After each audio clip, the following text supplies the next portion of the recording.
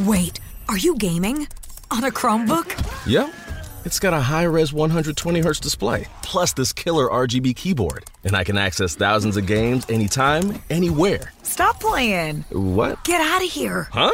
Yeah, I want you to stop playing and get out of here so I can game on that Chromebook. Got it. Discover the ultimate cloud gaming machine, a new kind of Chromebook. NFL Sunday Ticket is now on YouTube and YouTube TV, which means that you can stay close to your team even if you don't live in their town. Like, maybe you're a Raven who married a Seahawk who got a job in the land of the Falcons. With NFL Sunday Ticket, you can watch your team's out-of-market Sunday afternoon games no matter where you live, because you shouldn't have to change teams even if you change towns. NFL Sunday Ticket, now on YouTube and YouTube TV. Go to youtube.com/presale to get $50 off. Terms and embargoes apply. Offer ends 9/19. No refund. Subscription auto renews. To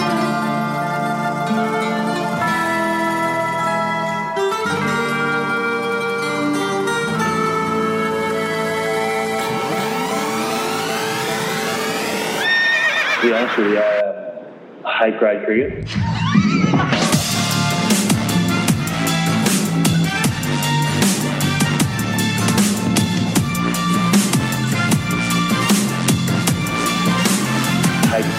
Hate grade cricket. Hello and welcome to the Grade Cricketer Podcast. On today's show, England claimed the Wisden Trophy 2-1 after some gorgeous, clean Ollie Pope runs. Stuart Broad's 10 for, thus taking him past 500 of your test wickets. And Chris Wokes' underrated salad. Rakeem Cornwall didn't do anything, but we need to talk about the ultimate rig-based selection on top of some IPL chat and being forced to turn up in your club match in whites. Jack Leach is on the show from the bubble in Manchester to talk about the NHS and a surprising defence of his own rig. Mitchell Starc is on the show from Makara in the Northern Beaches to discuss baiting Kohli, Warner's TikToks and golden balls. Cummins, hashtag AskTGC, centres around umpires with criminal convictions, being called daddy kisser by your mates, and what to do if a love interest likes cricket. This is all thanks to Budgie Smuggler, budgiesmuggleruk.com, and also Pezza, Wisden Cricket Monthly, who are offering a good little deal to our listeners, which we'll talk about a little later in the show. My name is Ian Higgins and I'm joined by Sam Perry. Pezza. G'day. Good afternoon, good evening and good night to you. How are you? Very well, thank you. Good to be here in your, Melbourne homestead, working.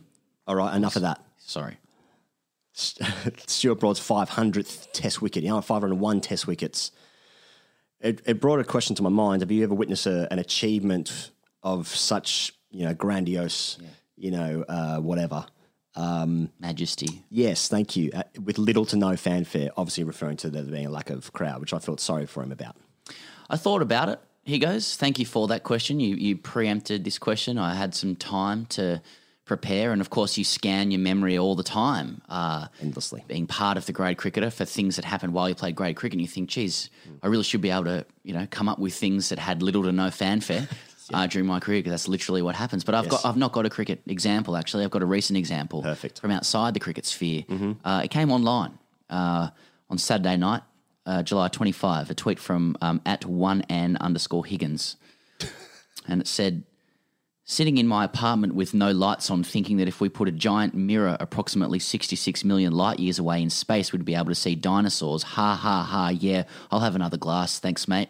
Cheers, see you later, bye. Now, I think this was a great achievement without much fanfare because it limped to 91 likes. Okay. But I thought it was really good. I thought, good little metaphysician. Thanks. So someone said that that would also work if it was 33 million light years away. Yeah. And as you know, I don't do anything by halves, Pezza. Mm. So can you see into the past with that? Well, because if you're looking in your own mirror, if you're looking at any mirror, right, the actual reflection that you're looking at is actually about like 4 nanoseconds or something from what you're actually seeing. Is that true? Yeah.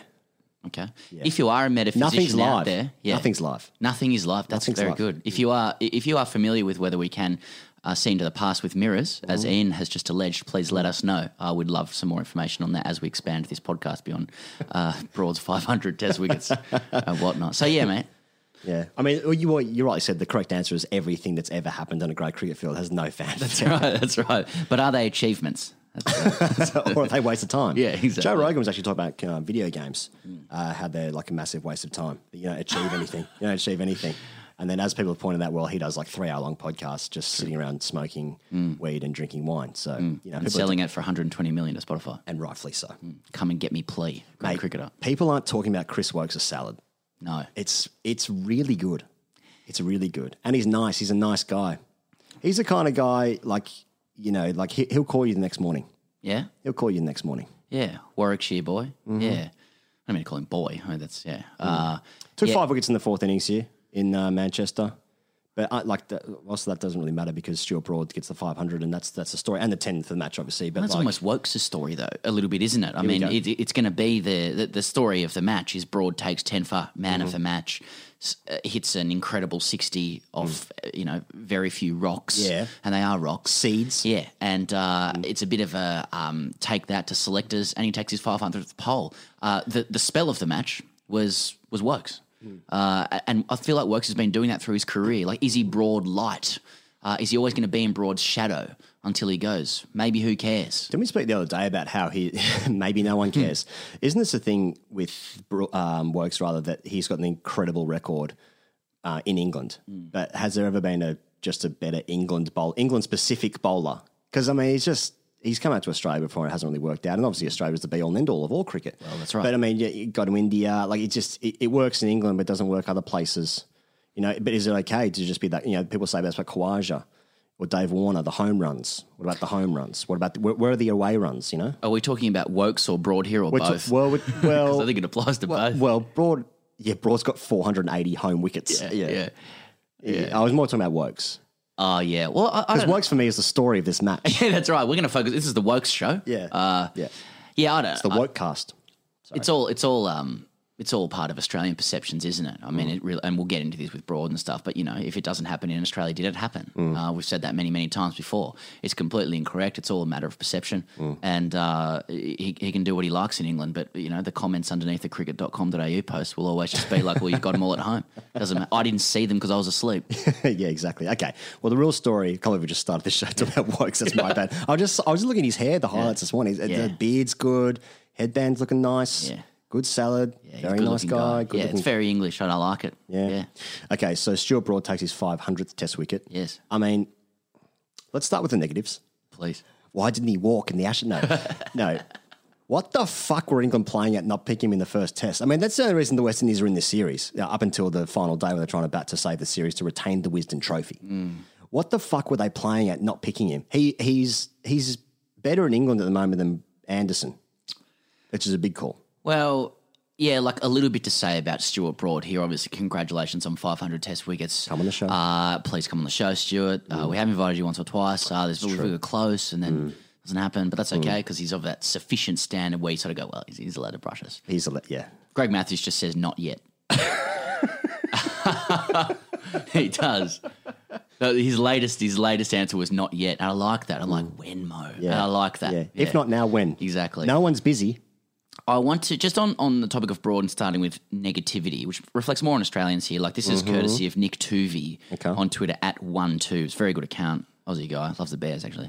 And I got his permission to kind of run this. But he wrote this morning, like he ran every cricket.com.au comment through AI, artificial intelligence, and got it to generate some typical responses on the Stuart Broad post, which was a cricket.com.au post this morning congratulating him on 5 wickets. And there's been a few of these from Australia. We'll get to that in a second. But here are the comments. 320 wickets in homeland. Definitely the most average bowler on that list. The HBO Stuff show. the Poms stick to posts about Australians. Majority of goods wickets at home and its great achievements, but when Asian bowlers spinners achieve such numbers, they are home flat pitch bullies, double standards by the white cricketing fraternity. Not sure how I'd feel if he overtook McGrath. I'd get close to 500 if I bowled on some of those pitches in England. Also, smashed it to slip, am I hot and gay boy? That was the response. They were the cricket.com.au responses. Just to be clear, Nick didn't run that through AI. They were literally just the responses underneath the... And that wasn't just one response, was No. it? That was... Sorry, I wasn't clear. It was a bullet point. Yeah, that was about 8 different responses. So that's Australia. I noticed like ABC Grandstand this morning on Facebook have got a picture of Anderson and Broad and the question is, name a better pace duo, ... It's like a red rag to an internet-brained Australian bull. So you know the social platforms are trying to capitalize on this for a bit of clickbait and a little bit of wind up stuff. I mean, at the end of the day, you know, Stuart Broad, what a bowler, an incredible bowler in England, also outside as well. 65% of his wickets are at home. Okay, so what's okay, just the what 200 on away? Don't know. Pretty good player, and probably at this moment England's best quick. Yeah. Well, he's gonna go past McGrath. McGrath had 563. Anderson's on 589. I think the more interesting question is who's going to finish with more. Anderson's 37. He's on 589 wickets. Broad has just turned 34. Anderson also, just turned 37, 3 years apart.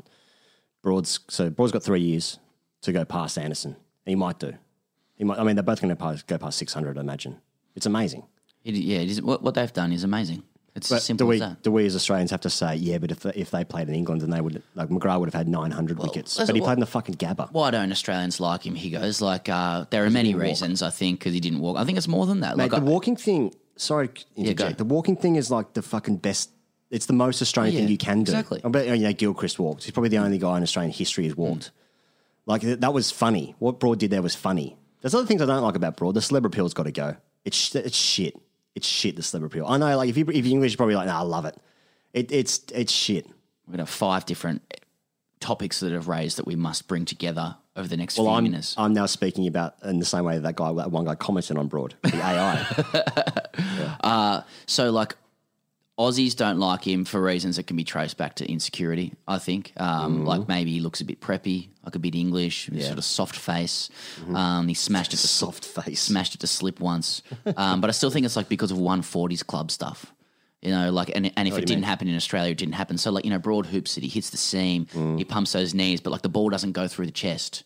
So we don't know how to respect that. He doesn't frighten people. Like Australians will respect opposition bowlers who deal in fear. You know, like they like Stain, they like Rabada, guys who've done it in Australia a little bit. They like Flintoff, Bumrah, Flintoff, Wasim, Waqar. Obviously Wasim, he really hooped it, but like he still frightened guys. It was a humiliation, a fear. In fact, it was a wide eyes popping out of the head sort of stuff. Like we respect that. It's visceral.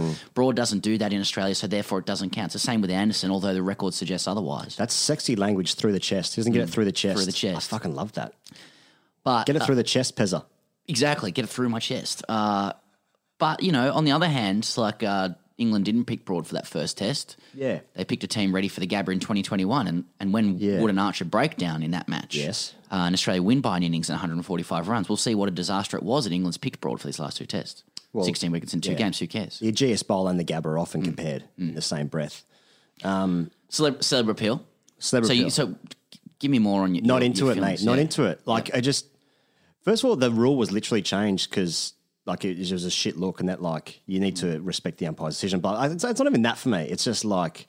It's real... I haven't actually thought about this in terms of articulating it in any sort of way. But why would I? Because I'm not a professional communicator. Not in words. Not in words. But it's just like running. Like there was one in this match just there where he literally just gave it a double barrel fist pump as the ball hit the pad. Yeah. It's like it's a meme now. It's not funny. Yeah. He's done some funny stuff in the past, Broad. I'm not a Broad hater. Yeah. So as I said before, love the nicking it to gully and not respect, walking. Love the, over the mouth shock face. Yeah, shock face. Yeah, early masking. Yeah. From Stewart. Trent Bridge 2015 ahead of his time. when he took 8 for 15 in 4 minutes against Australia. Liverpool's got to go.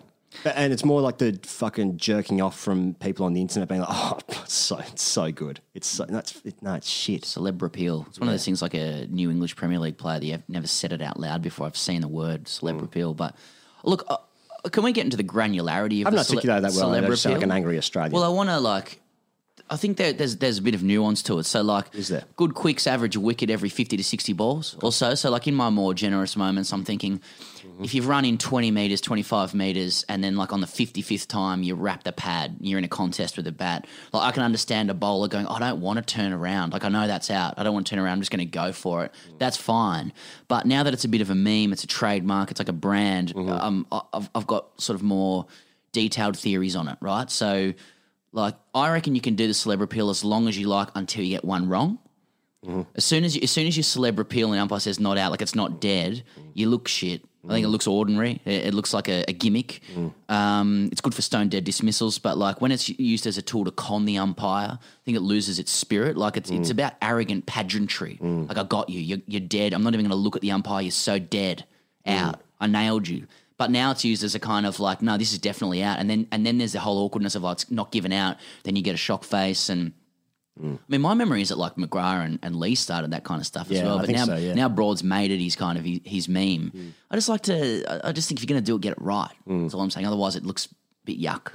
The funny thing about the appeal is that, like, when LBWs are so funny that you don't have to appeal? Yeah. But it hits a pad, Yeah. people start laughing. Yeah. Like the ball comes back down the middle of the wicket and it hits like the fleshy part of the pad where it feels quite nice as a batsman. Just like, oh, that was soft. The belly felt the impact. I middled that. Yeah, exactly. Yeah, that's the nice bit. That's when a celebrity appeal can work, where it's funny. People are laughing. Same as like when Flintoff sledged Tino Best. Like when Tino Best ran down the wicket and got run out effectively, stumped by Gerard Jones, it was like he didn't need to send him off. He just started laughing because the whole situation was funny. That's the spirit of a celeb appeal. But like, yeah, I agree with you, and you've articulated that much better than I have. Rakeem Cornwell, Pez.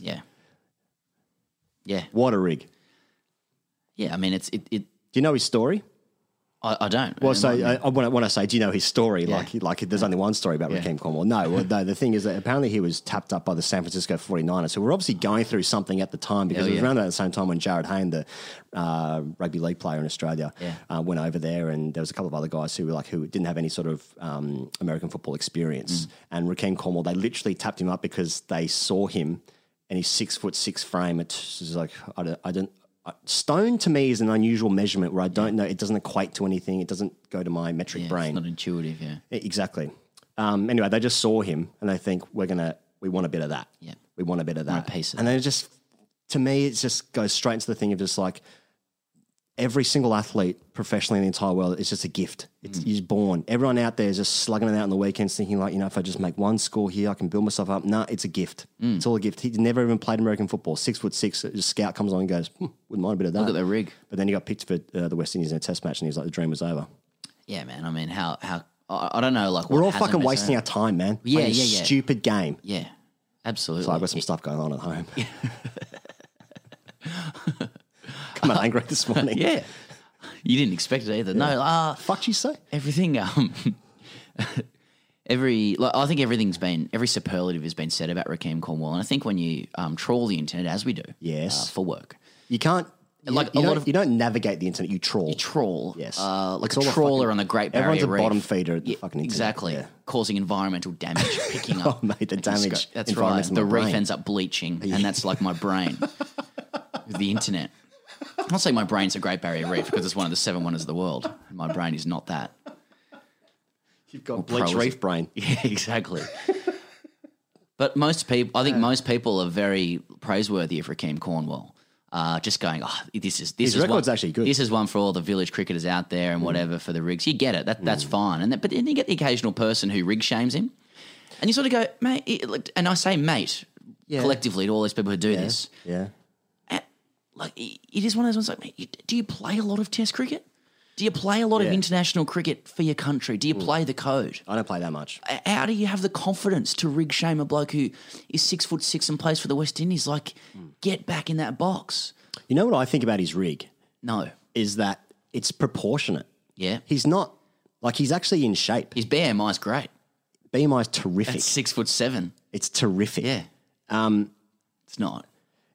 He is a bit like if you're making, if you're playing a bit of 2K NBA stuff. As you like to do. For an occasion. And, you're making your own character. Yep. He's the character you're making. Yeah. He'll run like a 9-second 100. He can dunk on you. He'll back up in the paint. He can shoot threes. That's Rakeem Cornwell to me. Yeah. But he bowls off spin as well. So he's a bit of a parody of the meme. I find he gets like something about his body allows a really good sling on the ball. I don't know. Run. He can't run. Oh, I've said a 9-second 100. I saw him batting. He was strolling some twos. Great. Good. Even better. Good luck to him. I love that cricket allows that. There's so many sports these days where cricket does allow that. It is impossible to play unless you are literally like a fucking SAS. Yeah, Pat Cummins. Unless you Cummins. Yeah. It's the opposite of the point I was making because I was saying cricket sounding. Oh, sorry. Yeah. Is there anything else to talk about? Kemar Roach went past 200 test wickets. Respect. Yeah. Other names in there, Walsh, Ambrose, Marshall, Garner, Holding, Roberts. Pretty good. Roach. Just to put it in perspective, because we don't see West Indians play test cricket in Australia very much. Yeah. So I got this. So Siddle, 67 matches, 220 wickets at 30. Mm-hmm. Peter Siddle, commands a lot of respect. Merv Hughes, 52 matches, 212 wickets at 28. Yeah. Kemar Roach, 59 matches, 200 wickets at 27. It's roughly the same. So you put him in that kind of company and doing it with teams that supported him far less than those two players would have had. So very, very good player. It's been said, actually, that I didn't realise that the West Indies took a pay cut. They took a 50% pay cut to play this series. Three of their top batsmen didn't come because they didn't want to travel due to COVID fears. They didn't need to play this series, but they have, and they've given us something to watch for us in Australia at 1 a.m. Fair play. And they've given it actually, well, the last 2 test matches, England's clearly been the better side, but they've given a good shake. I mean, they fucking won the first test. Yeah. Batting just ran out of steam. Really hoping for rain for a couple of days in Manchester just to kind of piss spoil their way to retaining the Wisden Trophy. Sponsor of the show, Wisden Cricket Monthly. They only played 12 players as well in this series, the West Indies, whereas England played maybe 14, 15, 16, something like that, and they rotated the bowlers, whereas... Ahead of the Gabba. Exactly. Whereas... Joseph came out for Cornwall. Yeah, so, I mean, fair play. 3 tests against Pakistan coming up, Pez, starting Friday week. That should be interesting. They're playing 1 test at Old Trafford again still. These guys are they just living at the ground? Living at that hotel. They can't leave. Yeah, that's bubble boy that's stuff. Grim. Have you ever played at the ground where you're like, I could stay here for 7-8 weeks? No, mate, I haven't gone to the ground and had that. I had a lot of thoughts playing grade cricket, but I haven't thought I could stay here for 7 or 8 weeks. Have you? It seems like something you've thought before. Couple of grounds. Yeah. Couple of grounds. Yeah. Stuff at home again. Just wouldn't Once again. They want to go home. Then they go Run back. me down that blind alley. You ever want to stay at the ground for 8 weeks? Yeah, mate. Absolutely. I'll work with that. Sorry. Then they go, they're playing 2 at the Aegeus Bowl, which I still call the Rose Bowl. We had Pakistan out here last year, so I'm looking forward to assessing and trawling the internet for commentary on how old Nazim Shah is. Well, Dave Warner hit 300 in a test match against Pakistan, so you're looking forward to Dom Sibley's 300? Absolutely. We talked to Mitch Starc about that later on the show, actually, his views on England's top 3. Well, before we get into the guests this week, we've got Jack Leach coming up and Mitchell Starc as well before we get into #RTDC, but we should shout out our sponsor, Wisden Cricket Monthly magazine, Pezza. Yeah. Who are supporting us. They are supporting us through this and it, once again, great and possibly incongruous for the grade cricketer to be aligned with such a great name. Sponsor of the recent England-West Indies series, but also, more importantly, probably, the seminal tome, the seminal brand that covers stories of cricket from the start of literally the start of the game. Yes. From the first international match between the USA and Canada at Central Park. Look into it. That's one of the great games. Turned a bit late. Wisden was there. So they've got Wisden Cricket Monthly coming out. It's issue 34. 2 massive things happening in issue 34. Firstly, we are lucky enough to get a look at these magazines before they come out. The digital magazine, it is actually amazing. We said this last week, but if you secretly really like cricket, there's everything there for you. Short, long, little tidbits, funny stuff. There's links to podcasts, great pictures, etc. But the 2 massive ones in this issue are a profile of Stuart Broad written by Derek Pringle, which I've had a look at as well. It goes for a good couple of pages. And you know how it is when, you don't get it a lot in Australia, but, when an ex-Test or an international player, like a former international player, covers a current player and they're a really good writer like Derek Pringle, he just adds that credibility to it. And his piece on Broad is great. Don't want to give too much away about it. It talks about his old school approach to stuff, the fact that, he kind of shies away from public stuff, Stuart Broad, and, compares him to his dad if you're into that sort of stuff, which we are. Which we are very much. And Steve Smith one, this will be especially important to you because he goes away from the microphone. You love to just speculate on his best innings ever. You often talk about what is his best innings. Well, Adam Burnett, great writer, with cricket.com today, you does some freelance stuff as well. Adam Burnett for Wisden sits down with Steve Smith exclusively, and Smith goes through his 10 most important innings, the innings that made him. So from the horse's mouth, Smith is a horse in this analogy. Yes. He goes through his 10 most important innings, and they're not all hundreds, mate, as you'd imagine. Yeah. A couple of good little That's the great thing about being such a good player, where you can just say, was your highest score your best innings? Well, because Bradman did this. Yeah, exactly. It was was he 800 that you scored? No, well, actually, my 217, where I hit every ball exactly where I wanted to, or whatever the thing was. Yeah. Not in the top 10. Not in the top 10. Can you remember 10 of your innings? No. There's that famous quote. Well, it's becoming more famous now. I'm going to read it. It's already in the thing, but it's a story of Nathan Lyon batting with Steve Smith. I think it was at Edgbaston. Yeah, that's right. Lyon comes out with a message from Steve Waugh. Yeah. Just work in tens. Yeah. Going back to the 90s, safety. Yeah. They did everything in tens. Yeah. You know, the 3 Ps, partnerships, patience, and something else. And persecution. yeah, of those who are different to us. That's right. Steve Waugh fingers crossed and arms crossed on the Persecution of Scott Muller. They were the 3 Ps. That's in next month's Wisden cricket. But Lyon, has that quote where he's, I remember saying to Smudger, we get 10 more runs, we get to 250, and Smith says, shut the fuck up, let me bat, I'll get it up to 300. Now, Smith in this piece denies that he used expletives. Well, that'd be bad for his brand. And he's lying again. Yeah. Well, Nathan Lyon said that on this podcast. He told us that story. Yeah. And we laughed. We laugh. There's a great picture in that of Broad scratching his head as Steve Smith scoring runs. So that's Wisden Cricket Monthly, guys. You can get a deal through the Grade Cricketer if you go to bit.ly/WCM Grade. 6 issues for £9.99. That's £1.67 per magazine, or Australia $2.50 per magazine, compatible on all major devices. Wisden Cricket Monthly, bit.ly/WCM Grade. Jack Leach is coming up, and after that, Mitchell Starc. Hey Pezzo, I want to wish you an amazing birthday, and this is coming on behalf of all of the fans at the TGC. You are the leader of Rare Units, and from one shot game to another, love from Higo and Billy Midwater. Enjoy, mate. I hope you have an amazing day. All right, here goes. This man is well known to audiences in both Australia and across the cricketing world. Now, people might point to the signature glasses, but really, he's a spinner under 30 playing pretty regular international cricket, has a 5 for at test level to go with a bowling average under 30, a test 90 to his name, 290 first-class wickets at 25, and the man unfortunately caught up in a scandal as Steve Smith clearly impersonated Chris Rogers at Old Trafford, and everybody believes that. I'm talking about Jack Leach. Jack, it's great to have you on The Grade Cricketer. Hi, guys. It's great to be on. Very privileged. It's an honour. Said so convincingly as well. We'll start from the beginning, Jack. You're from Taunton, taken to the ground, only a few days old. Like, tell us a little bit about your club cricket beginnings. It was Taunton Dean, I believe, and your relationship to club cricket now. So played for Taunton Dean since I was a boy, and grew up in Somerset, watching Somerset as a lad, and kind of big Somerset supporter, and kind of always wanted to maybe play out on the county ground one day. I think my first time playing out there would have been in a school county final, and also played there in quite a few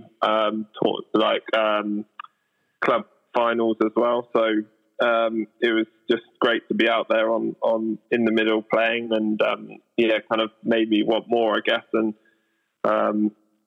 things kind of develop, and you kind of work your way into the Somerset age groups and onto the academy, and things sort of escalated a little bit. But I'm still a club cricketer at heart for sure.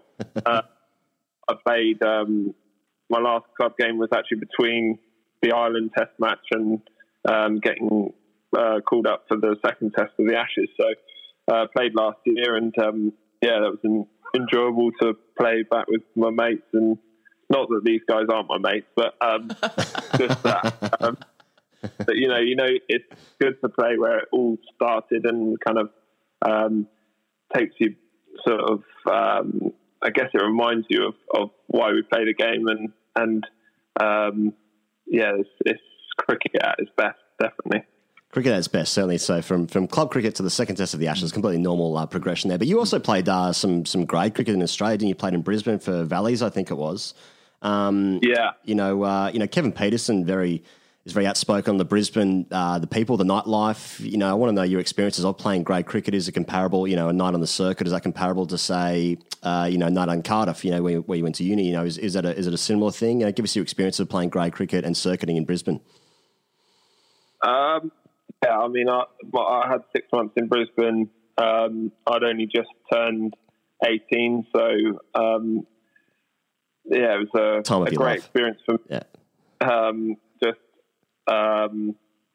They kind of the Valleys made me feel very welcome, and I live with a guy called Phil Saxby, who also he was played for the Taunton Dean, so there was kind of that link there. And I mean, my experience of grade cricket is it was very competitive. I found that I found the standard extremely challenging, and as a spin bowler, there wasn't an awful lot of spin, so and people knew you were a young English guy and wanted to make your life a misery. But then off the pitch, I guess it was great social time, and I remember playing a rain card on a Friday night or Friday afternoon into the evening, and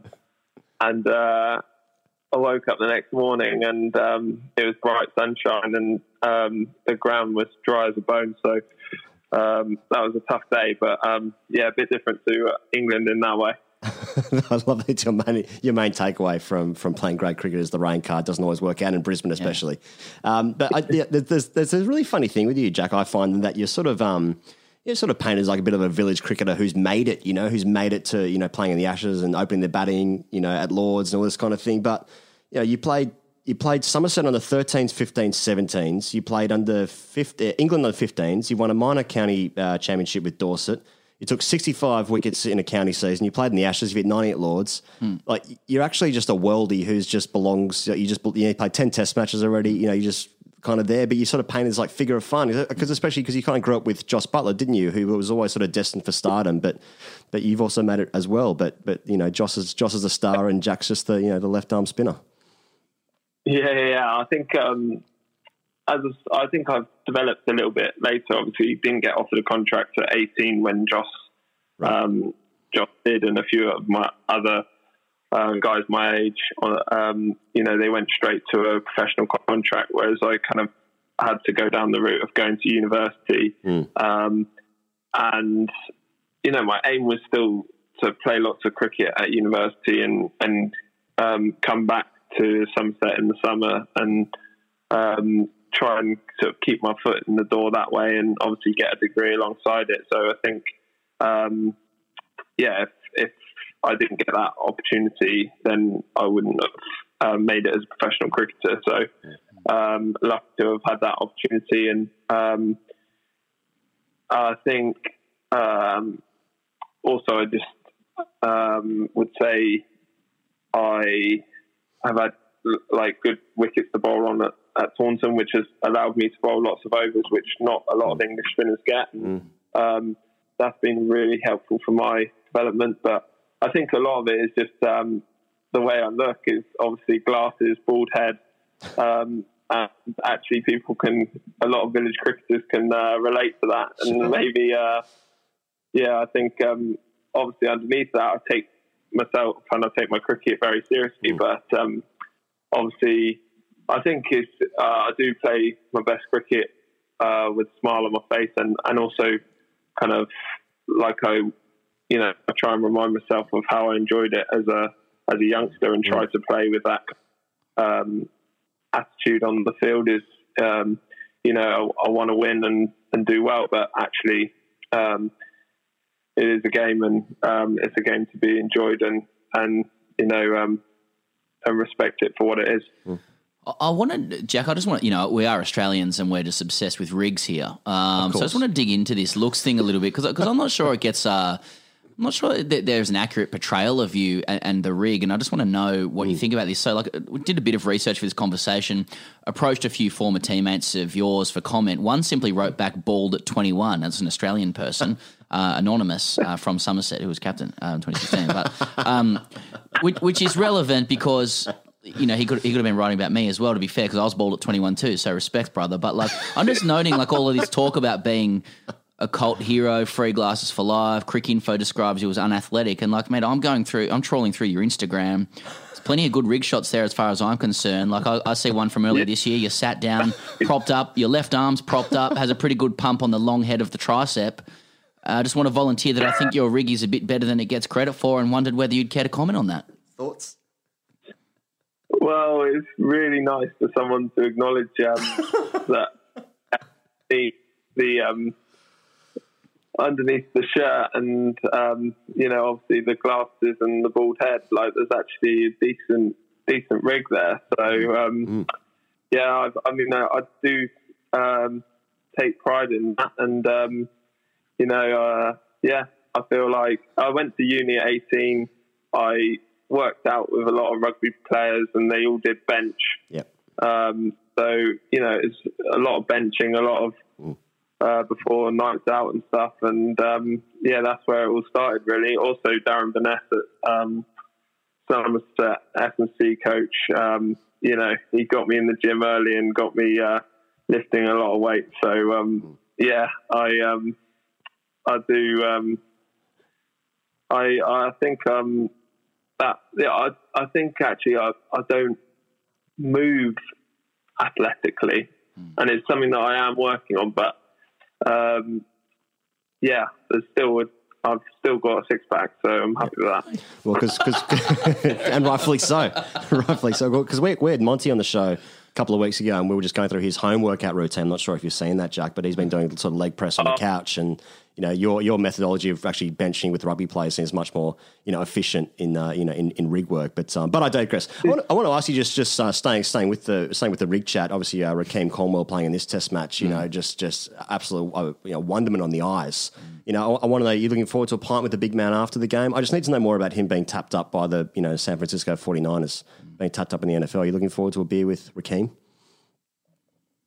I would love that. I think it's going to be difficult maybe with the COVID kind of situation. Right, okay. That's right. Yeah. Not being able to mix the other team, but at some point I would love to have 5 minutes with him and have a chat, because just compare notes. And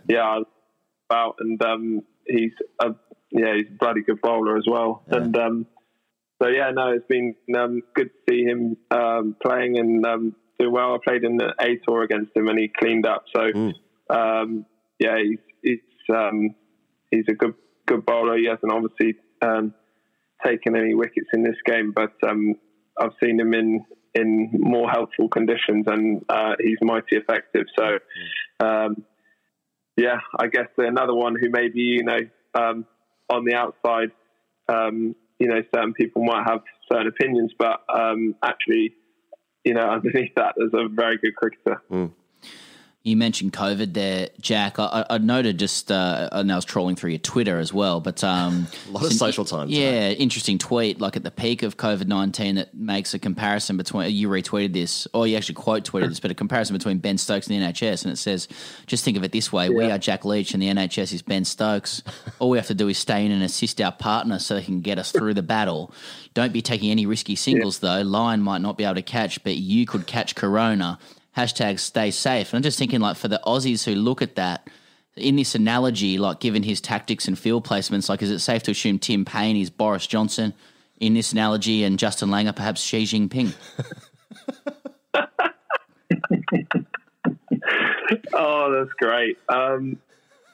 We can go further with that. There's so much we can do with it. I think that's where cricket's so great, is that you can make these analogies to real life, and I think we're always learning from cricket about life, and I think we're always it's the other way around as well. So I'm all for those kind of analogies, and I know you boys are definitely. So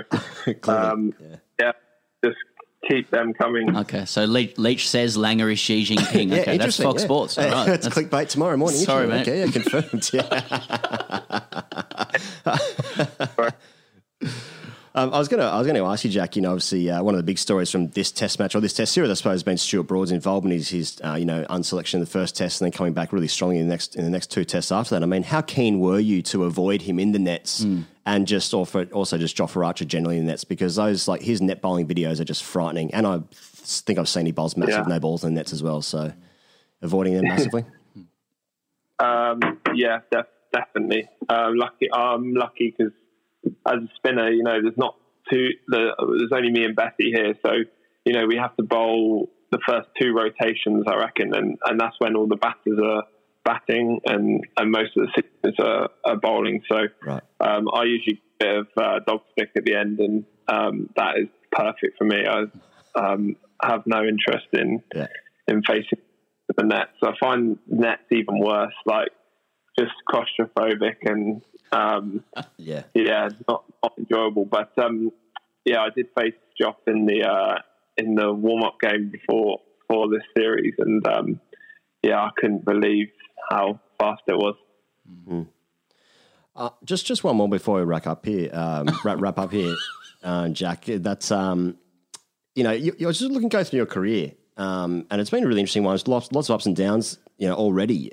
So you got your England debut, then you break your thumb, and then your Somerset teammate Don Best takes your spot. Then Adil Rashid gets a go, who at the time was only on a white ball contract for Yorkshire, and then you go to New Zealand, and then you get sepsis, and then you go to South Africa, and then you possibly have one of the first cases of COVID-19, and then you're sort of in the bio bubble now. I mean, like there's so many ups and downs in there already in just a short career so far.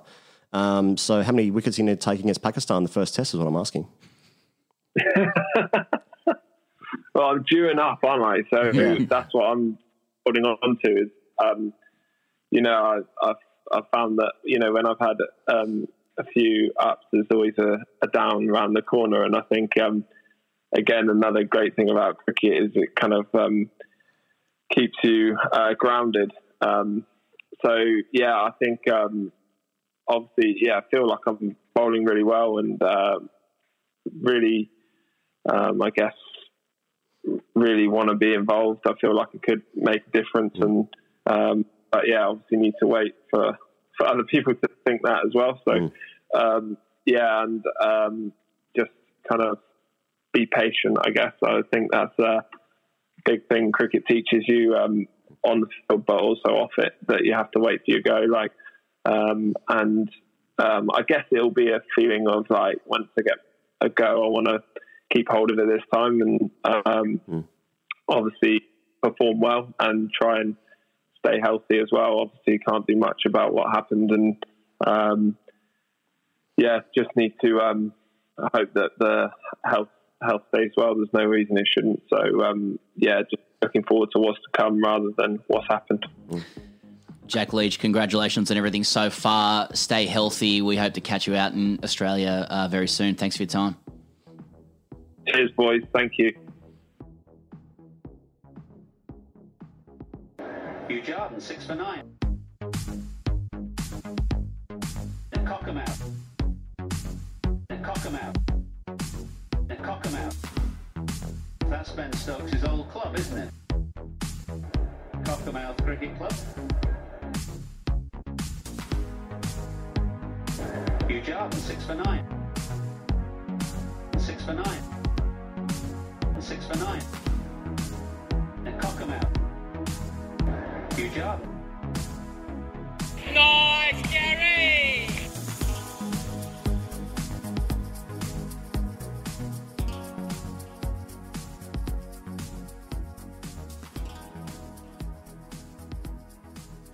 All right, here goes. I've got to hold my hands up here personally. Like, this bloke should have been on the cast long ago, and actually he sledged us about that very fact last year in Sydney, and rightly so. I'm talking about the bloke with 244 test wickets, 13 fifers, 178 ODI poles, but did he do it with the right body language? It's Western Suburbs, New South Wales, and Australian King of Wheels, husband of Elisa Healy, Mitch Starc. Mitch, welcome finally to the Great Cricketer. Gentlemen, it's about time. Thanks for having me. So you played your club cricket at Wests, Mitch, and I say that in past tense deliberately because obviously you'd be done with that now. It's the club of the late Phil Hughes, Michael Clarke, and of course Daniel Smith. I actually remember you bowling first change at age sort of 16 or 17. So 2 questions. Tell us about life at Pratton Park, what you learnt from the hard heads there, and did you have to work hard to finally usurp Matt Day and Grant Roden to open the bowling? Well, I probably haven't played there for about 7 years, just purely through the schedule. But schedule issues. Yeah, schedule issues. Yeah. During my time at West, I've heard so much about this ridge that they used to have at Pratton Park, and how it used to be a fast bowler's paradise because he used to hit the ridge and it'd be up around the nose of the batsman, and Never seen it in my time, so it's clearly changed. So it's like Lords, except it's horizontal instead of vertical. You sort of use a slope at Lords, but use a ridge at Pratton. Yeah. Never seen it, but it's been a fun time at West with some strong names you mentioned there, and some big quicks that I had to push to the side to try and get to the front. I want to know what Mitch Starc does during a global pandemic, which is a thing that I never thought I'd be saying. But how many overs are you watching of the Test series? Or has it just been a nice break generally to not be sledged by Warney? I've been watching the golf actually. Honestly, I'm not a big watcher of cricket these days. I've switched it over here and there to just to see how it's been progressing, but I certainly haven't stayed up late at night to watch it cricket. I've preferred watching the golf, and actually have a mate, an English mate over here who lives here in Scotland. Was up at the Hunter Valley the other weekend to play some golf, and we had a little weekend away, and he was obviously very fond of watching the cricket. So it was the first test, so we happily gave him stick for the winning inning. So that was a great weekend. Just following up on that, Mitch, because we've got a lot of English fans who want to know what you think of the current side. Like, I'm just looking for confirmation on this story. Like, at the CA Awards a few years ago, a good friend of mine across from me, Ian Higgins, was sitting at the bar, slumped over a whiskey next to one of the Aussie quicks, won't say who, and they both look up at the screen, and it's showing the England-West Indies test, like a couple of years back. Higo says, do you watch much of this, mate? And the quick replies, I haven't seen a ball. So just with that in mind, like, how are you assessing England's performance against the West Indies this time around, and how scared should we be of Ollie Pope next summer? Well, I'll tell you what's hard to watch, watching that England top three. I mean, they only scored about 15 runs off 150 balls. So, that makes it hard to watch cricket. But I think everyone, on a serious note, Ben Stokes is a serious player with bat and ball. But, they've obviously started slowly in that series to go down in the first test. But they've found, I guess, through their combination with their bowlers and Stuart Broad's obviously given them some stick for leaving them out of the first test. But it's I can't say too much. I haven't watched much of it, so sorry. No, it's like watching Cameron Champ play 18 holes somewhere in Abu Dhabi or whatever. One thing that has been very entertaining for a lot of people worldwide has been Dave Warner's TikToks. Yeah. And I haven't seen any public commentary about that. I mean, there's got to be something going on in the WhatsApp groups. There's a couple of conversations, just checking in with Dave. Is there any chat about his TikToks? I think for a little while at the start, there was a bit of stick thrown his way on a few of the group chats. And then I think obviously people caught on that he was getting paid some money for it. So, so people stopped paying attention to them, I think. Right, fair play. Yeah, fair enough. People have done that with us too. Just talk about contemporary stuff. I mean, it's like, many would have you as the premier short form bowler in world cricket. I certainly would, especially while you're on the cast. You famously you opted out of this year's IPL recently to spend more time with Elisa, which was very endearing. With respect to Elisa and all partners out there, including my own, like, would I be right in presuming that the lockdown has meant you've now definitely spent enough time with your partner and that the IPL is once again attractive, or alternatively Shield cricket at Drummoyne Oval? I went okay at Drummoyne Oval, so maybe some Shield cricket. No, but it has been really nice. And selfishly, it's been really nice to have some time at home. And I think there's a few people who probably would agree that a bit of time to refresh the mind and the body has been fantastic. And now blokes are raring to go for cricket. We have spent probably more time together in the last few months than we have in the last 10 years. So we're still married. We still haven't been pushed too hard yet, but I'm still getting beaten on the golf course. And then, so like, if you have sort of had a good amount of time together, then you've just got that really tough question of like, do I play in the IPL or do I play like Shield cricket at, Wollongong? What is just on just face value, like a lot of the media have been winding this up as like a really tough question for a lot of the quicks and a lot of the Australian cricketers. Like, just what's your gut say if you had to choose between the IPL and the riches of the Sheffield Shield? Yeah, batting second against Mitch Swepson at Wollongong. Well, I don't have a contract, so I don't have to worry about it. But I guess if you're in Pat Cummins' shoes, $3 million sounds pretty good for a bit of T20 cricket. So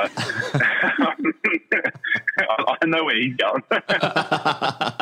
Yeah, fair, yeah.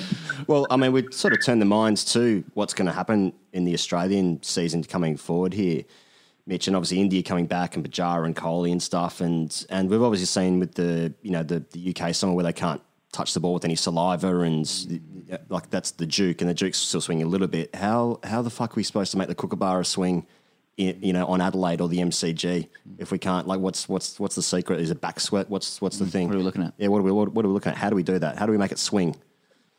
Well, I was hoping to get a few tips from you boys because we can't even use sweat at training these days. They stand both sweat and saliva from training at the moment for us. So it's going to be an interesting one. Maybe we have to play more ping-pong games, I guess. I don't know. But, play at night.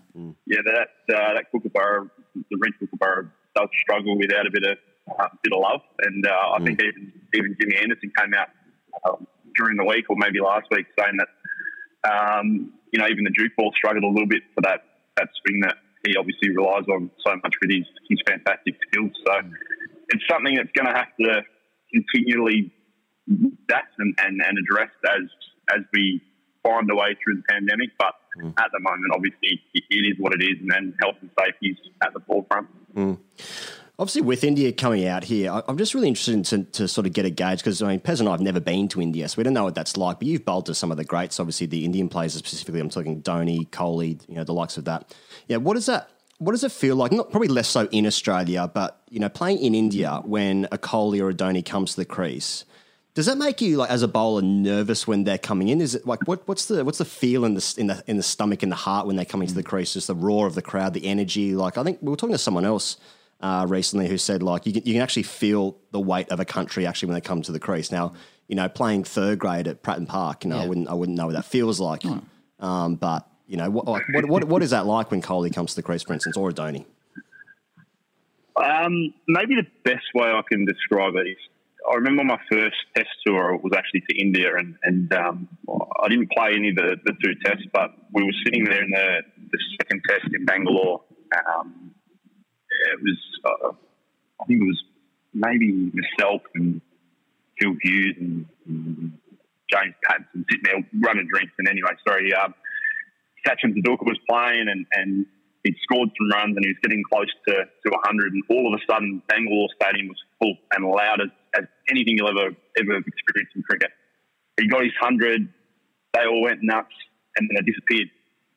And then he got close to 200, and they all came back, and it got louder. He got 200, it was loud again, and they all disappeared.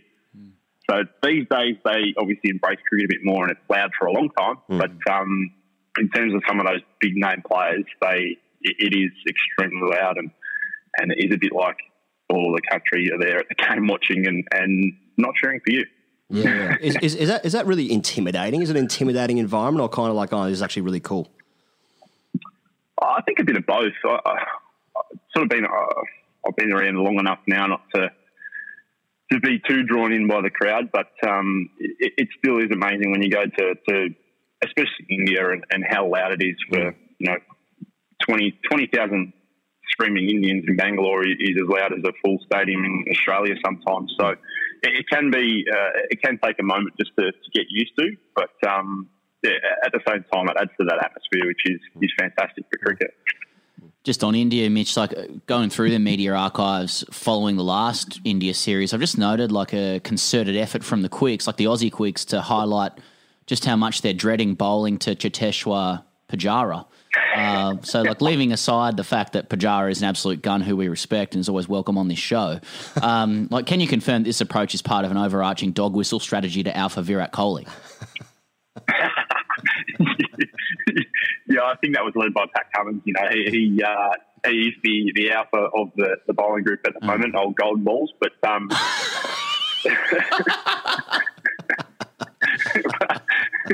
but yeah, we spent a fair bit of time bowling to Pujara and Paddy, I guess, at a few different stages through that series, almost had to stick on Virat. So, he's one who can, if the ball's not doing much and the wickets are flat, he can bat for a long time. Mm.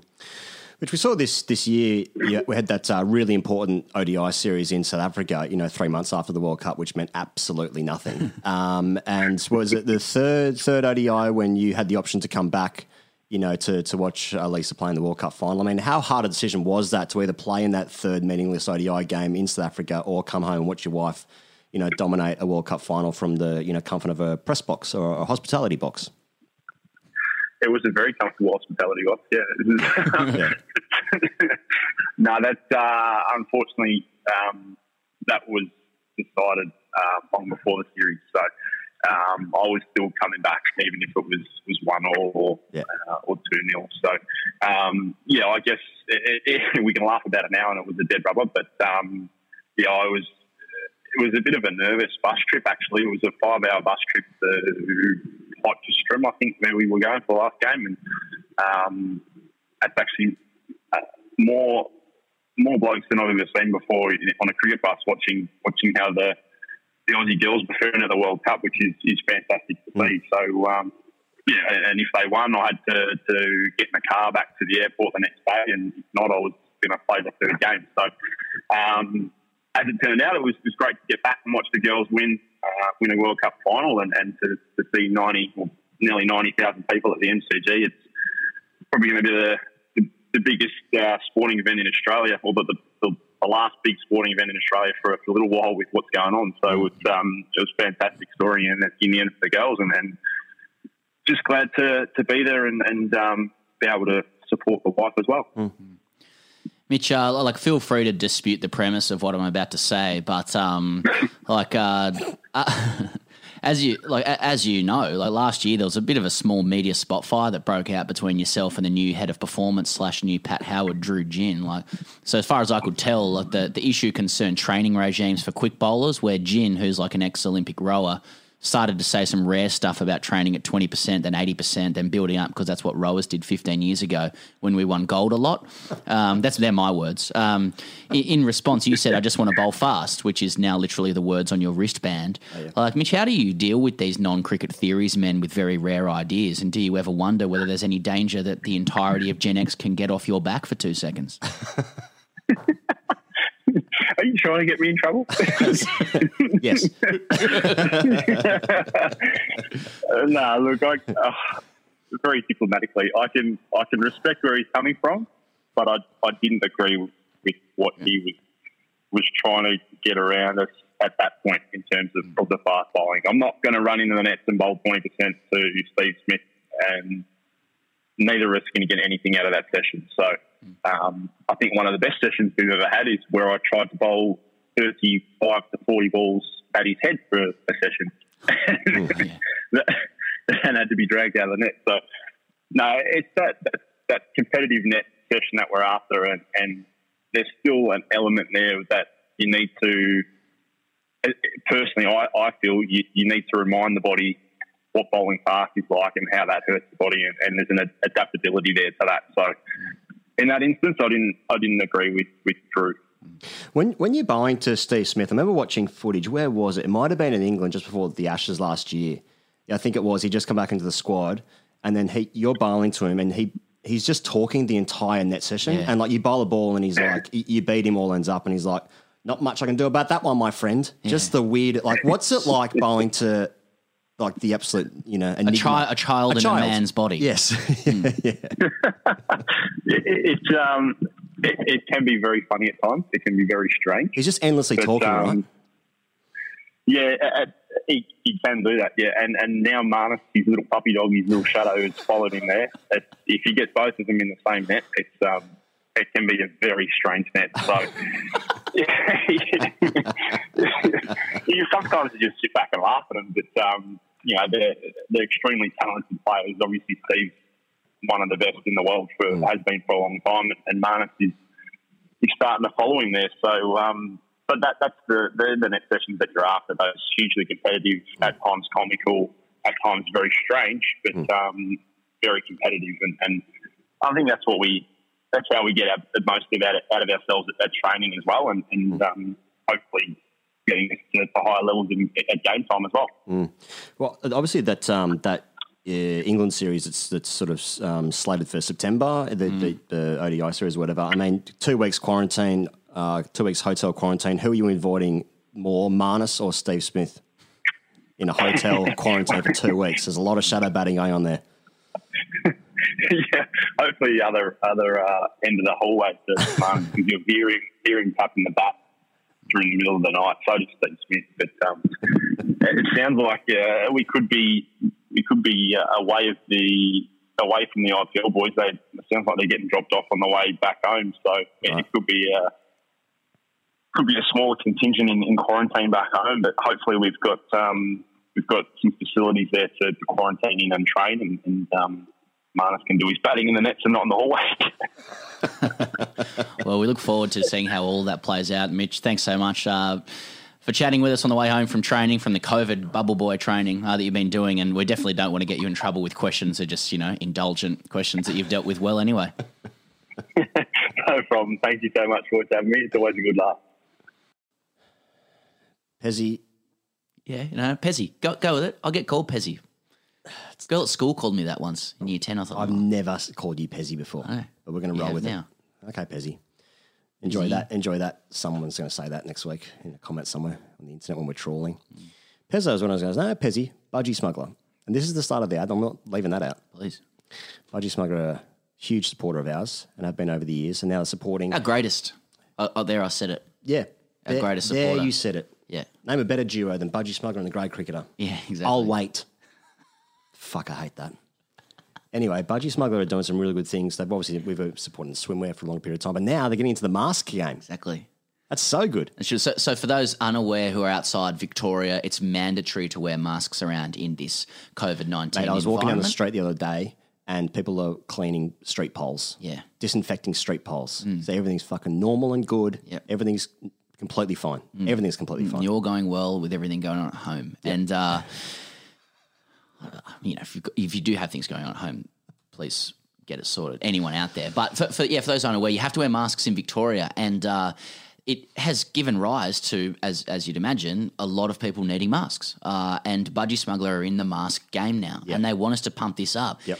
Not only are they doing masks, but they're doing custom design masks. Into it. People are getting into it, and they're all approved. They're medically up to standard, PPE certified, and all of that malarkey. Ticking all the boxes. So we're all kind of wearing masks, aren't we, in some way?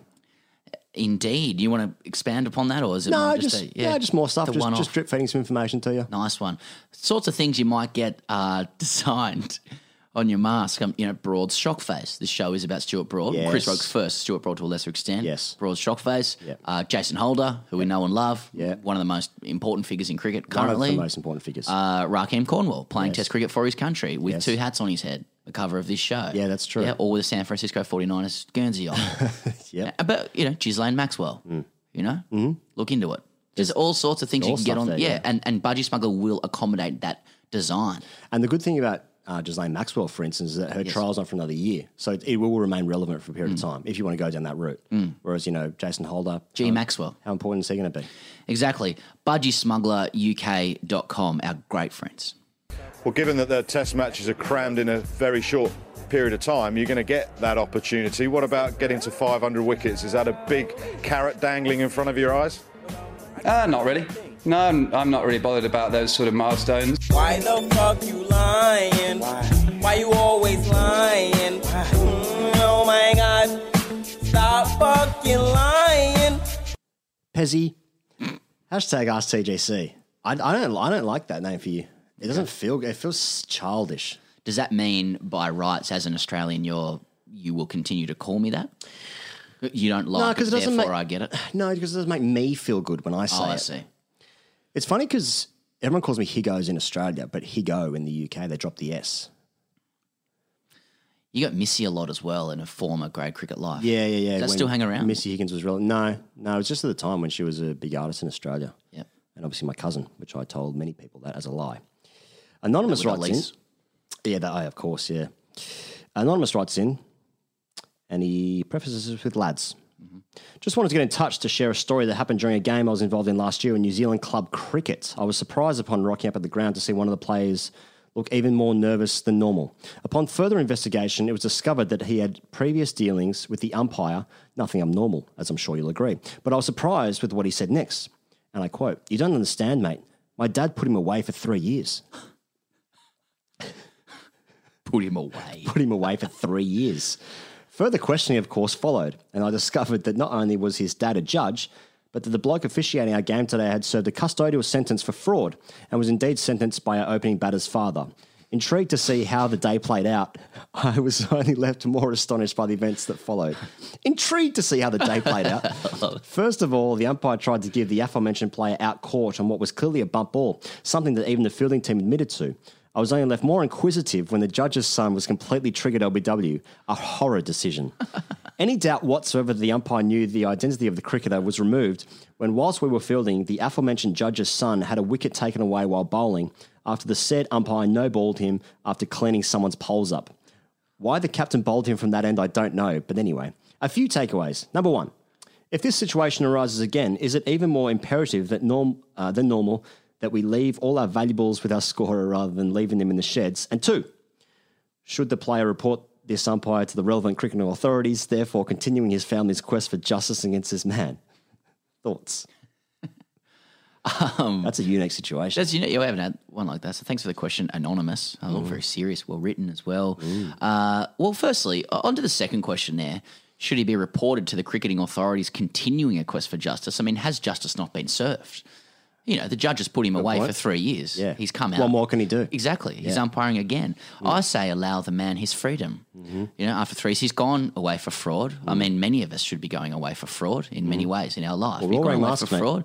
He's gone away for 3 years. I don't know the particulars of the case. We weren't sent them for us to make our own uninformed judgment. Yeah. But, you know, wrong place, wrong time for the son, I say. And this is cricket's version of street justice.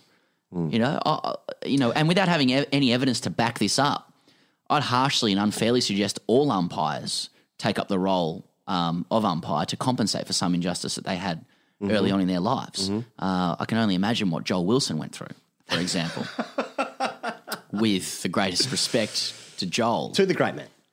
Because I've said great respect to him, so that eliminates all the disrespect I showed him. That's how it works in law. Yeah, but has the umpire been rehabilitated though? Absolutely. Well, his actions suggest that he has not been rehabilitated, and he's a reoffender. This is recidivism. Candidate. Yes. Well, is it fraudulence? You know, is it fraudulence again to just? I mean, he spent 3 years in the slammer. Yeah, he was saying some things. For fraud, right? And then you get one chance as an umpire just to trigger the judge's son. It's just a bit of cricket. Is his son a good player? Probably not. He's probably used to it. I say what's he meant to do? Is he meant to umpire him fairly and squarely? Get out of here. Umpires give guys out for worse reasons than being sent to jail for 3 years. Umpires give blokes out for looking at them the wrong way or throwing the ball at them in a manner which they can't catch it with. And now this umpire's in trouble because his judge put him away in a slammer for 3. I mean, they're all good questions. They're all good questions. Thank you for the question, Anonymous. Tom Rollinson writes in, Dear #AskTGC. Does make sense. As a devoted fan of the podcast, I can't think of any better way to seek advice on a deeply troubling issue. I can't think of a better way. Yeah. I've recently reached my 20s, celebrating in true lockdown style by getting pissed off attempting to play golf, following by badgering cricket net videos, brackets, why has this become a thing, close brackets. Returning home from university has left a void in my life, desperate to be alphaed or champed by my fellow TGC badgery housemates, which leads me on to my problem. Instead of the traditional happy birthday mate messages being received and posted on social media, I was greeted by terms such as champ, ankles, decaf, and even daddy kisser, with the intention to publicly humiliate me. Have I been alphaed on my birthday, of all days, or am I in fact the alpha figure in the group, living in their heads rent-free and causing them to attempt to demoralise me on this day? Also, thoughts on the downfall of Root following his swap from GM to New Balance, averaging 71.2 and 45 respectively. Cheers, lads. Love the cast. Tom. He goes. First of all, Tom, do you kiss your dad with that mouth? Secondly, yes, you've been alphaed. I don't think they're being referred to as daddy kisser. Doesn't scream to me big dick energy. If someone's willing to call you daddy kisser publicly, I'm guessing you're not an alpha, because if you were, that person wouldn't write that. But then at the same time, you know, as it's coming from blokes who are also listening to this peripheral podcast filmed in the depths of, you know, the COVID epicenter in Australia, then I think you're probably going to be okay. Fourthly, if they want to call you DK from now on, you know, daddy kisser, let me know. Yep. Fifthly, GM to me is a bit yuck, and I can't think of many players who looked good except for maybe Quinton de Kock or maybe Ross Taylor, who looked good with a GM. Steve Waugh? Not for me. It's gritty. Steve Waugh's gritty. Steve Waugh was an elegant, good-looking... When I say look good, I just mean the entire image of safety that he perpetrated. Yeah, but that's a different question that you're asking there. I'm thinking... What does look good mean? You just mean as a stroke maker? A stroke maker, yeah. Yeah. Yep. Although I think Ollie Pope uses the GM now, I have to say that. I think GM is a bit classical. It's pure. And they actually had a bat called the Purist. Yeah, that's true. And we are fans of purity. Yeah, we wrote about that. I mean, I think we need to clear up a few terms. Obviously, badger, like for the Aussie listeners, like badger is a very English term. I mean, cricket badger is like a snuff or a nuff. Yeah. Something like that. This is a cross-cultural exchange on this show. Yeah. After all. He's a self-aware badger, Tom, in this. I'm not sure if there is... the suppressed premise in this post is that each exchange confers an alpha and a beta. Like, there has to be one or the other. Mm-hmm. I'm not sure if that's true here. Like, I find it difficult to ascribe an alpha to anybody involved in this exchange. You know, you've got his mates who've decided to execute, like, a choreographed humiliation publicly on Facebook during someone's birthday. That's not very alpha. It's like there's a WhatsApp going, let's get him. And let's call him cool things like decaf and ankles. Got him, you know? But on the other hand, our mate here is calling himself a badger and he's asking about Roots sponsorship and quoting averages to the first decimal place. So That's not his research. Only to the first decimal place. What is this, fucking village hour? Second and third decimal places from now on, please, DK. I like this aggression from you. Please.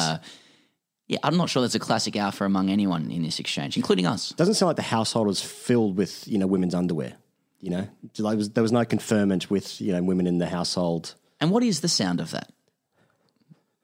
From experience, it's not the sound of a house with women's underwear through it. Are you familiar with what those sounds are? I've been to a brothel.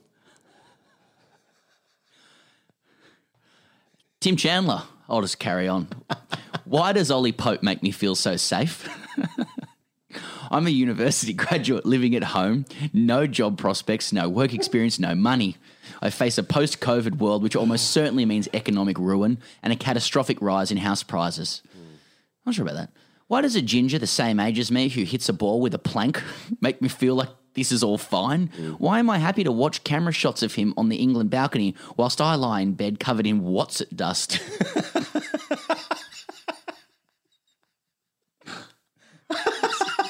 Why?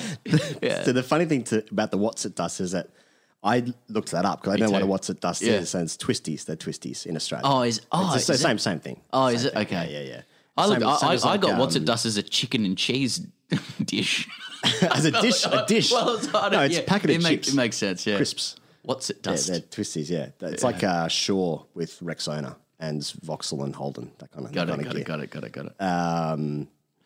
Yeah. Anyway, what's it dust just sounds, it could be anything. It's so nefarious, what's it dust. I'm into it. I know. Anyway, so there's that. Then Ollie Pope hasn't earned the right to make a country feel safe yet with balcony-laden images of him. You need to score at least 10,000 test runs to make anyone feel safe. Yeah, but it's the symmetry of his entire entire... You have to have hairy forearms at least. I think you need to be involved. He needs to be involved in some sort of Brexit negotiation to make a country feel safe. He needs to be involved he needs to be the catalyst of some sort of a win which, invokes some sort of COVID vaccine. To feel safe. In any sort of context. He's too young. He's 22 years old. He has a nice cover drive, sure, don't get me wrong. Also, love redheads. Craig McDermott was my first love as a player. Mm-hmm. And so, yeah, redhead's good. Into him. Yeah, I don't know. Safety on a balcony? It's too early. But Tim's saying he does. So he's just asking why. Mate, he's covered in what's-it dust. This cunt doesn't know what's going on. I love this new He Goes. I think the coffee didn't hit this morning. I just feel a bit... Yeah. No, roll with it, though. Fuck off. Hugh Rigney writes in. Boys, are we going to ignore the elephant in the room that is that fat house track in the middle of the new pods? I need a trigger warning for that shit. My jaw is swinging like a rusty gate just listening to it. DJ Higgos from Upstairs Cargo. Well, that in yourself? It's it's you. It's nice. It's nice to get. Is his name Hugh Rigney, or is that a? That's not a burner account of mine. Yeah. Hugh Rigney. Yeah, I didn't pick that up. All right, last one of the week, Pez. Joseph Woolley.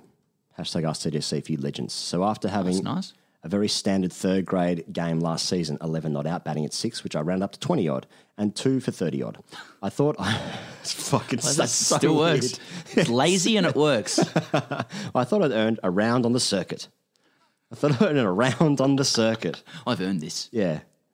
To cut a long story short, a friend sent me up with a girl, and we ended up back at her place. Then she hits me with a question as we're chatting on the couch. Do you play any sports? Now, my initial reaction is to lie, saying no or pretend I play footy, but was forced to retire with a knee injury. But for some reason, as I was deciding which lie to go with, the words were already coming out of my mouth. Yeah, play a bit of cricket, haha. Nervously awaiting her reply, she says, oh, nice. How good has Paddy Cummins been looking lately? And boys, to put it lightly, I've never been more attracted to a person in my entire life. My question for you is, why am I bashful of my cricket playing, other than the fact I've averaged 6.11 and taken 6 catches over the last 2 seasons? Why do we keep ourselves in the proverbial cricket closet? Should I wear it with pride or continue to keep it close to my chest? Great to have you boys back in my ears again. God bless. Yeah. It's a very nicely worded question, Joseph. Yeah, thanks, Joseph. Friendly for once. Yeah. I think it's just very rational. I'd be more concerned if Joseph, without any self-awareness, responded to the question about Cummins by launching into how much he loves cricket and loves playing with his mates, because that's the surefire way to conclude the relationship before it commences. 100%. So I think he's on the right track mentally, emotionally, spiritually. I did want to clarify when his compadre said, oh, nice, how good has Paddy Cummins been looking lately, whether she was referring to his playing or his eyes. Yep. Possibly both, because both would apply. But even so, that's whichever made him feel attracted to her, go with it. But yeah, I think stick with the bashfulness of it. Yeah. Don't let it out of the closet. The only thing that I'm worried about is that Joseph actually really does love the game. Like he's an absolute, let's say badger for it. He's a badger for it. Yep. In which case you're gone anyway, because you won't be able to suppress it. She'll come and watch you. You average 6.11, and the truth about the sadness in your life will become clear. But as Monty and Greg Matthews says, just own it, brother. I think, something we've spoken about a lot is that you should never, despite committing like 30 hours a week for probably 80% of your entire adult part-time existence, job according to the OECD, all that kind of stuff. You should never admit to actually liking the game. Through fear of being vulnerable, especially like if you're going to say it to the opposite sex, because, in my experience, 98% of the time they're going to go, ugh, I hate cricket. Yeah. And then I have to say, so do I. And I do, but also, like this is my job. So, He's like, oh, what you play pro? But you I play third grade. Yeah, but you must like it. Yeah, but I don't want to tell you how much, But it's also, I don't even know if I like it. I don't want to reveal that. I want to reveal that. And then it kind of precipitates a conversation of like where you're like, oh, I play like I don't really like. I've been playing for so long, I don't really like it. And then the missus or the partner's like, why do you do it? And you're like, I don't know. Because I didn't realize how much it's just been my entire life until I have to say it. Just like, oh, you live in the UK? Yeah, I played over there. Oh, so you really like it? Oh, yeah. But, what do you do? Oh, I'm doing a lot of exhaling out loud in conversations, and then I go home and masturbate into a sock while crying. Got in your way there. Getting in the show now. Thanks to Jack Leach. Thanks to Mitchell Starc. Polite man, Jack Leach. Very polite. Very humble. Yeah, just ahead of the comments that'll come out after that. Oh, Jack didn't talk about tubbing or circuits or say any swear words. Maybe sometimes in Test cricket there are just guys who are nice people, nice and polite people who play cricket. And what we're saying is we don't trust it. And what are his secrets? See you next week.